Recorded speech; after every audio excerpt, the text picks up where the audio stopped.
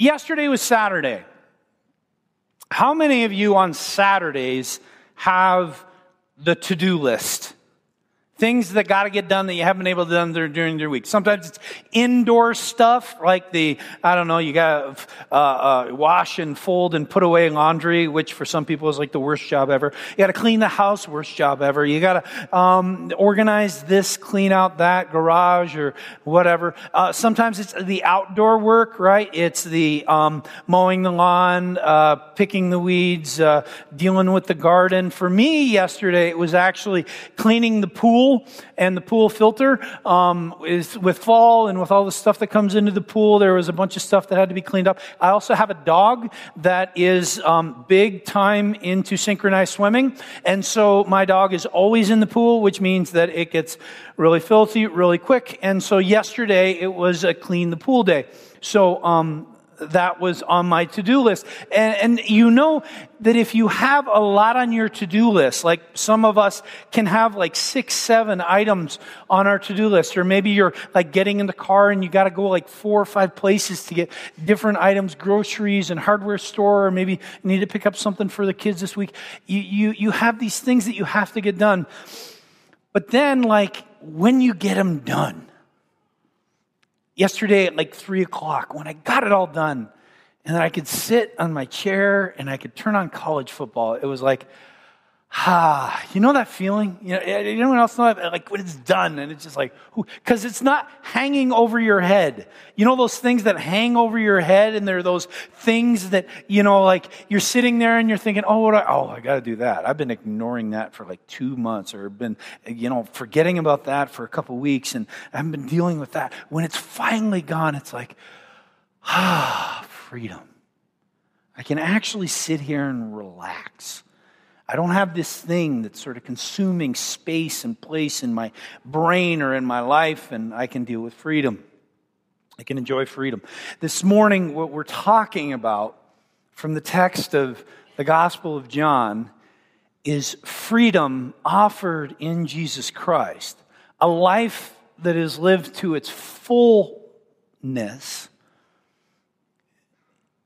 and how we receive that, how we get it. Now, John is a unique gospel. And you'll notice that as soon as we begin reading, if you look at some of the other gospels, you're going to see they move almost immediately into narrative. Narrative being they're telling the story of how Jesus was born or the beginning of his ministry. John is very different. There's a reason for that. John is actually the latest gospel. It's the gospel that was written the latest, about 10 or 15, 20 years after the other gospels were written. The Gospel of John comes. And there's a reason for that. The reason that we hear this gospel, it's still a faithful gospel. It is first-person narrative, meaning there were people who were present there, either John or people that he spoke with, the disciples or the apostles or the other people who were part of the early church. So it's a genuine and it is a true gospel. But it's written with somewhat of a different purpose in mind. It's written because it begins to answer some of the questions of the early church. And you can imagine as we begin reading that people are asking questions about who Jesus is. We've heard the story and we saw him live on earth. We saw his human form. We saw him do the miracles. We saw him crucified. We saw his tomb. We heard about the resurrection. But help us understand more about who he really is. John, right from the beginning of the text, is beginning to answer some of those questions so that the early church has a true understanding of who Jesus is. Let's jump in. John chapter 1, verse 1. In the beginning was the Word. The Word is the name for Jesus, another name for the Word of Jesus. It's Logos in early Greek. And the Word was with God. The Word was God. He was with God in the beginning. Through him all things were made. Without him nothing was made that has been made. In him was life. And that life was the life, and that life was the light of all mankind. So right from the beginning of this gospel, we hear John beginning to answer some questions about who Jesus is. The first things that he says is this human, this man, this person Jesus, historical figure that you saw when he was on earth is God. John is putting Jesus and God, and he is saying that Jesus and God are the same. He was with God. He was God. But John is saying even more than that to the early church. He's also saying that Christ is, keyword, eternal. He was in the beginning with God. So Christ has always been, just as God has always been, because God and Christ are one. Christ is part of the Godhead. So John, right at the beginning of the gospel, is answering some of the questions of the church about who Jesus is. And this is important. Why is it important? It's important because our entire understanding of salvation and hope and eternity hinges on the work and the personhood of Jesus. So if we are going to understand who Jesus is, it gives us a deeper understanding of what we've been given by God in Jesus Christ. That's what John is beginning with right from the text. God offers the best of our existence in Christ that we can possibly imagine. And if we understand who Jesus is and what we are offered, then we can engage more deeply in the understanding of what relationship with Him looks like. So, then pursuing a relationship with Him brings us more deeply into the best things, because He is the reason for our existence, right? So making anything else the focus of our pursuit means that whatever we achieve or receive is not the best, but a poor counterfeit of what could be. Let me clarify this for you. So we have over here this relationship with God through Jesus Christ, the Godhead, the one who is with God in the beginning. We have this relationship with Christ, and we understand that relationship with Christ is the life that was the light of men. Okay, so it's the life, and if it's not life, then it's death, right? So if you want, and I want life, which I'm assuming you do, you're breathing, you're choosing to continue to breathe. If you want life and you want it to its fullness, you engage in relationship with Jesus. If that's the case, then anything else, if this is light, if anything else is not life with Jesus, what is it? If it's light over here, then this is darkness. In fact, we're going to hear more about that light in a couple minutes. So we hear life with Jesus is light. Life without is darkness. So think about the mathematical equation, right? The less than. You can see that? I hope you can understand. That's the little triangle thing that looks like this, that some of you are confused by. I'm confused by it to this day when I do math, all the time that I do the math. But over here is anything that is less than relationship with Christ. Now, here's the interesting thing about this part of the equation. This can include some really great things. It can include your spouse, for example. What I mean is this. If your marriage and your wife or your husband is the focus of your life, if having a great marriage with them, great relationship with them is your purpose for being, if over here is light, then if your purpose is Jesus, then over here, if your purpose is not Jesus, what is it? What did we say this was? Darkness. Your marriage, if it is the focus of your life, and it is for many, is darkness. Now, listen to me here. I'm not saying that having a good marriage is bad at all. In fact, it is something that helps us understand the light more fully. But if it is the reason for what we do, and the problem is that a lot of people see a good marriage as incredibly joyful. And it is. It is a great marriage is incredibly joyful. But the problem is, if the best life is over there, even if my life is incredibly joyful in a marriage, it's still less than. Okay, so that's one good thing that can be darkness if it becomes the focus. Let me give you a more challenging one. What about your kids? Your family, right? Your kids are your family. So I'm saying to you parents, your kids can be darkness. Some of you already know that. But what I mean is this. We know this is certainly an idol in our world. We have families, we have moms, we have dads whose purpose for their existence is to focus and pour their life, everything that they have, into their children. And the problem is, although that can get you a wonderful relationship with your kids and can be incredibly fulfilling and can bring about kids who are gifted and talented and can be a part of doing some great things in the world, it is still less than what it can be. Anything that is not focused solely and completely on Christ and Christ as the giver of the gift of marriage, the giver of the gift of children, the giver of the gift of work, the giver of the gift of education, experience, travel, pleasure. If we do not see the source as Christ and Him giving that gift, but instead see the gift itself as the most valuable thing, then we are giving up something by living in darkness.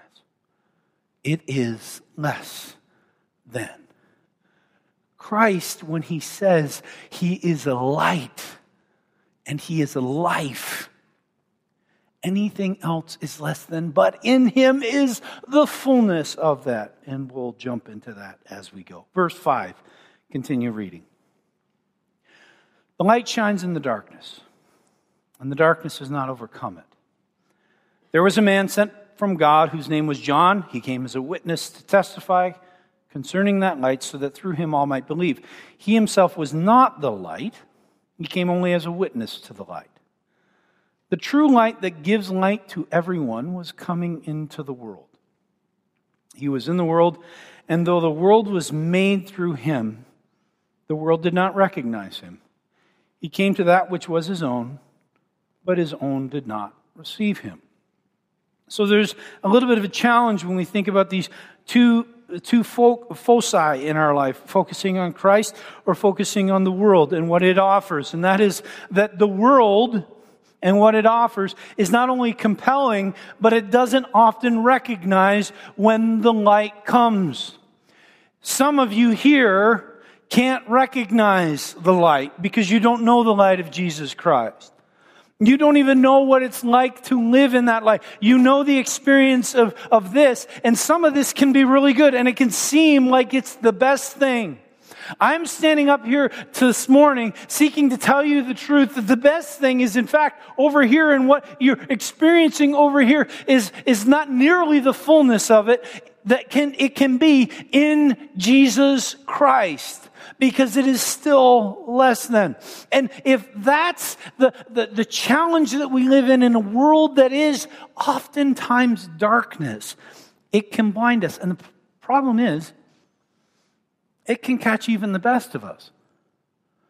We can have times in our life, and I hope you're experiencing even right now, a wonderful season in Project 119 of growing and being challenged and hearing God speak to you in powerful ways. I hope you are doing that. But we also know, and I know this in my own life, there are times when the darkness can consume me.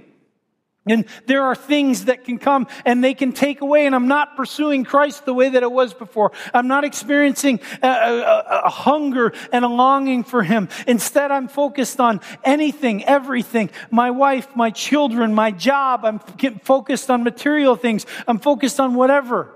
And we can forget that because the world has power. We know that. The world has power to pull us away from Christ. Our world is a place that is transformed by Christ's presence, and as we know more intimacy with Him, we experience a deeper sense of freedom.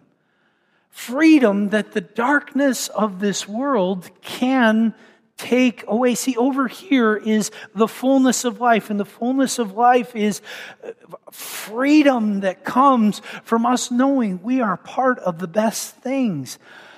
But the problem that comes when the darkness comes into us, when we get consumed by material things, when we get consumed by relationship, when we take our eyes off Jesus, the freedom goes away. And there's a lot of you that know that right now. There's people who are here right now in bondage, because the opposite of freedom is bondage, right?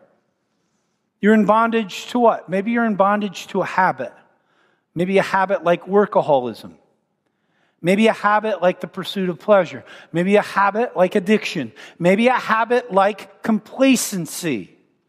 And those things, by their very nature, are taking you away from the freedom, the fullness of a life that is completely and utterly lived in Jesus Christ. And sometimes the worst part is we don't even notice. We get so complacent that we don't even notice what we've lost. We don't even remember the longings of our heart when we first tasted and saw the love of Christ, the grace of Jesus, and knew and the fullness of the experience of freedom, because the darkness is blinding us. Friends, for us to live examined lives that move us more deeply into the daily communion and intimacy, that wonderful word that God has given us, intimacy with Christ. And intimacy means that I am letting Him into the depths of my heart, and He is coming in, and in that coming in, our relationship is tied more deeply together. When I experience the fullness of that intimacy, that's when I get the greatest experience of freedom. Sometimes I don't even know when it leaves. Let's dig a little bit deeper. Verse 12. See, we have the difficulty of darkness, but then we hear the hope. Yet to all who did receive Him, to those who believed in His name, He gave the right to become children of God. Children born not of natural descent, nor of human decision, or of a husband's will, but born of God. John makes this really interesting move here in verses 12 and 13. Before we hear about knowledge, we hear words that give us understanding about who Jesus is. We understand more deeply the theology of Christ the Son and God the Father being one and Christ being eternal. We hear those words, and we learn more. But now, God makes a shift through His Word to tell us that in Jesus Christ we have something greater. He tells us about relationship. It's not just about knowledge. It's not just about feeling. It is about a connection that comes. What is the word that God uses here? Children. Children of God. We become children of God through Jesus Christ. Now, let me ask a question of someone here. This is like my favorite time. I love doing this, calling people out in church. Pastor Will, you're sitting right there. You have how many children? Okay, so when those children were born, did you have a choice about whether or not they were going to be your children? No. You did not. They came out and they were your children regardless of what you chose. That relationship right from the beginning was sure, yes? It was a relationship that was sure. What God is telling us in His Word, that as children, His relationship, His engagement, His interconnection with us is sure. It's not simply a relationship that we can choose to give away, that we can choose to reject. That God, in saying we are His kids, I cannot say to my Father, I am not your son. I can't say that to Him. Oh, I can try to believe it. I can even act like it. But I can't actually say it truthfully, because I will never not be, double negative, you like that? My Father's son. God, when He says we are His children, He is saying it is a relationship that is sure, and it is a relationship of love. A father loves his child. This is one of the great tragedies, unfortunately, of our culture, is that we live in a world that so often doesn't have modeled for it loving relationships of fathers with the kids. This is my lament for the fatherless. This is, I think, really important stuff because I want to speak to you dads here. This is important. Please grab onto this. Your kids watch you. You know that already. You think they watch you like 30, 40, 50% of the time. They watch you all the time. They know the stuff that consumes you. They know the passions of your heart. They know the things that are valuable to you. And not only do they know those things, they also know whether or not they experience love and acceptance from you. They know that. And if they do feel love and acceptance from you, they will more easily be able to receive the love and acceptance of God, their Father, because that's so often what happens, right? When we understand God as Father, if we have a good relationship with our dad, we can have a good relationship, an easy to understand relationship of love and acceptance with our Father. If we don't, then it's more difficult. And the problem is we have many in our culture who are fatherless, who do not know their dads, or if they do, those are relationships of abuse, relationships of brokenness. There are also those of us who we've made mistakes as fathers, some of them big, some of them small. And the challenge is whether or not those mistakes have hurt our children and how they might understand God. I simply want to put this in front of you this morning, fathers. I want you to understand that not only is your responsibility and task as a father so important because you are blessing your children and preparing them to be the next generation, but that you also are a huge tool in the hands of God in order to teach your children about the love of the Father that He has for His children. Doing it well makes it much easier for your child to follow Jesus. Now, I'm not trying at all to discount the work of moms. I know that God does not have gender, right? He's not a man or a woman. He's God. And so we understand God as being much bigger than just the limitations of gender. So I don't want to limit mom's importance there and the value that they bring to that understanding. But I also know that the text of Scripture says Father. And so we carry that image. Dads, this afternoon, love your kids. Accept your kids. Encourage your kids. Yes, discipline your kids, but discipline your kids in love. Be an encouragement to them. And remember the great task that God has put before you. I'm looking at Tom back there carrying that little child in front of him. The great task that you have ahead is to be able to show your child Jesus, but also to do it in such a way that when they know Him, they can get a better image of how much He loves and accepts them. Father, it's a great task ahead. The end of my little lament for the fatherless. Let's dig through verse 14 here.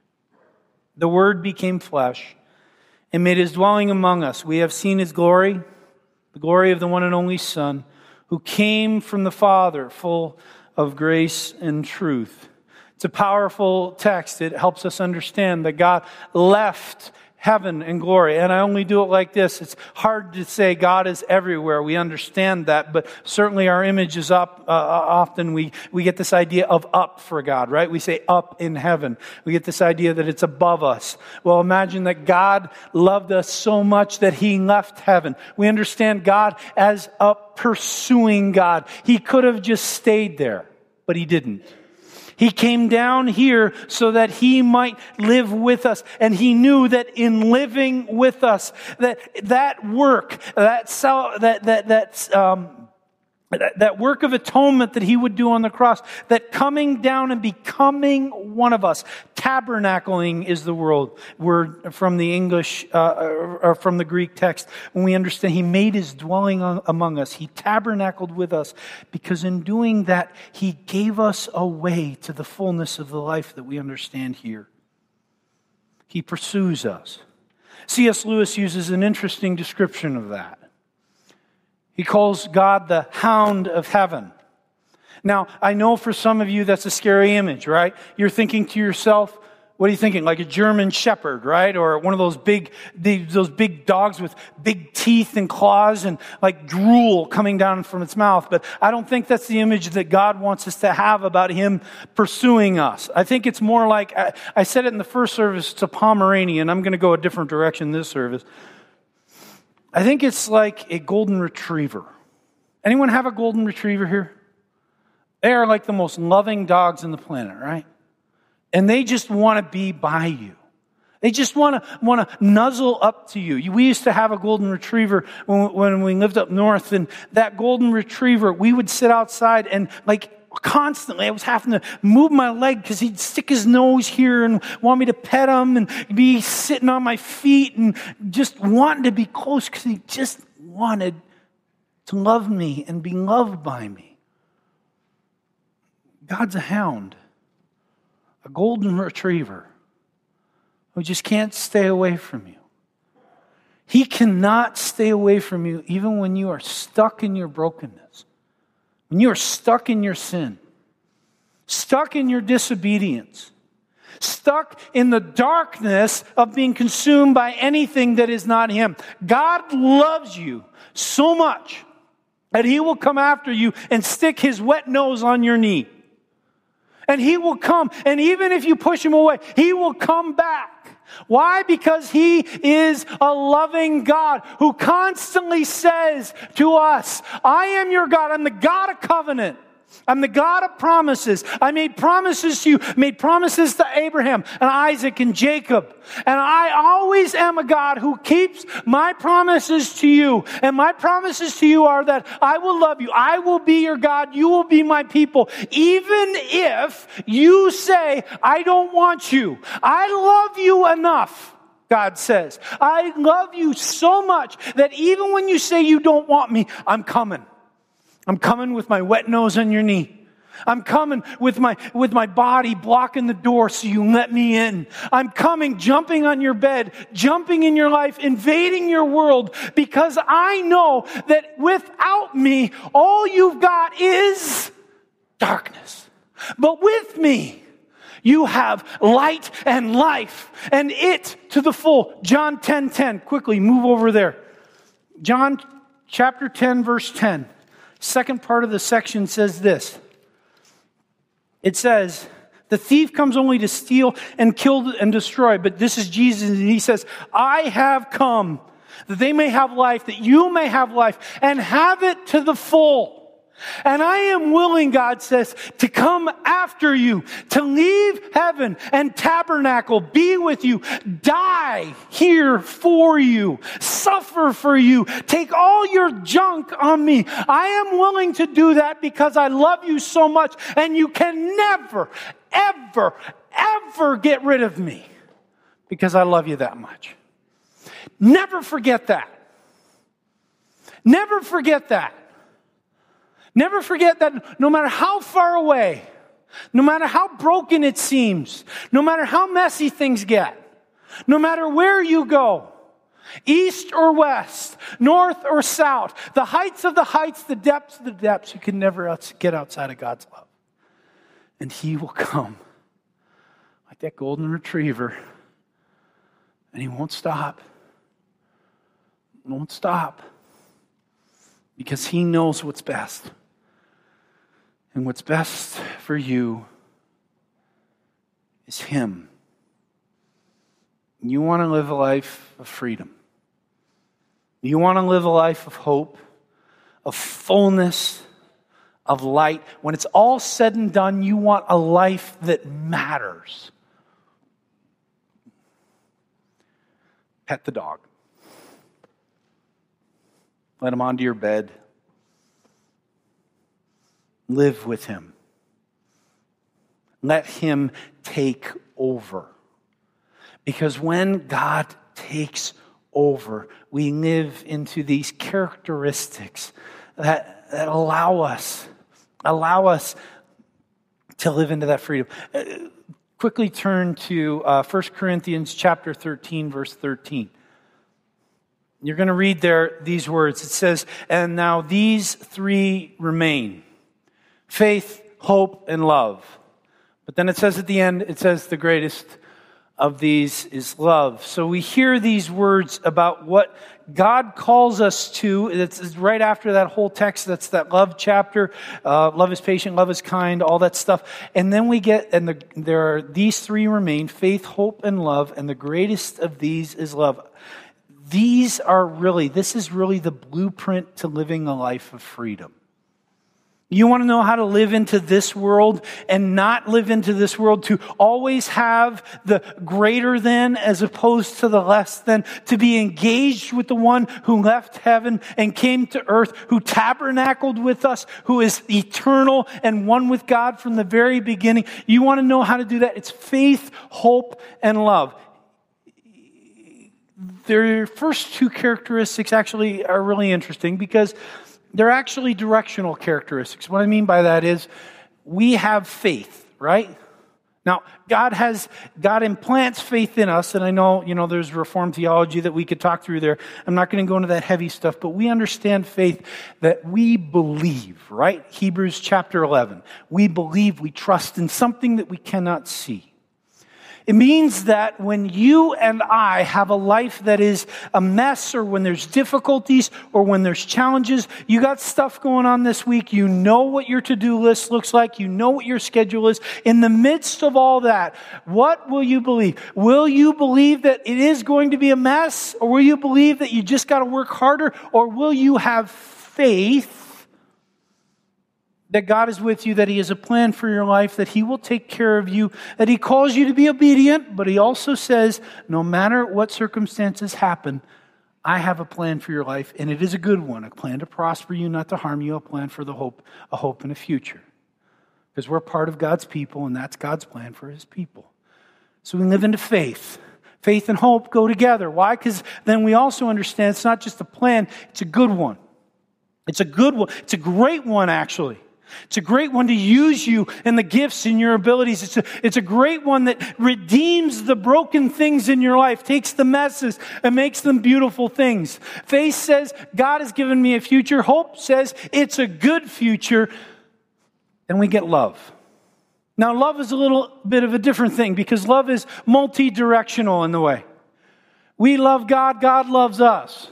But then we also understand the greatest commandment. The greatest commandment is to love the Lord your God with all your heart, with all your soul, with all your mind, with all your strength. But then there's a second one. It says, love your neighbor as yourself, right? So we get love being multi-directional. We love God, God loves us, we love others.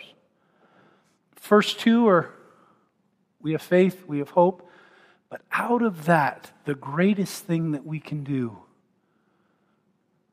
is love Him, being loved by Him.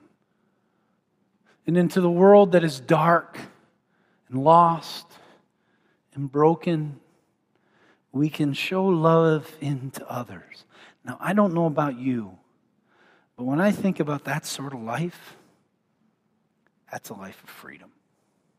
That's a life where I don't have to worry about my day being worthwhile.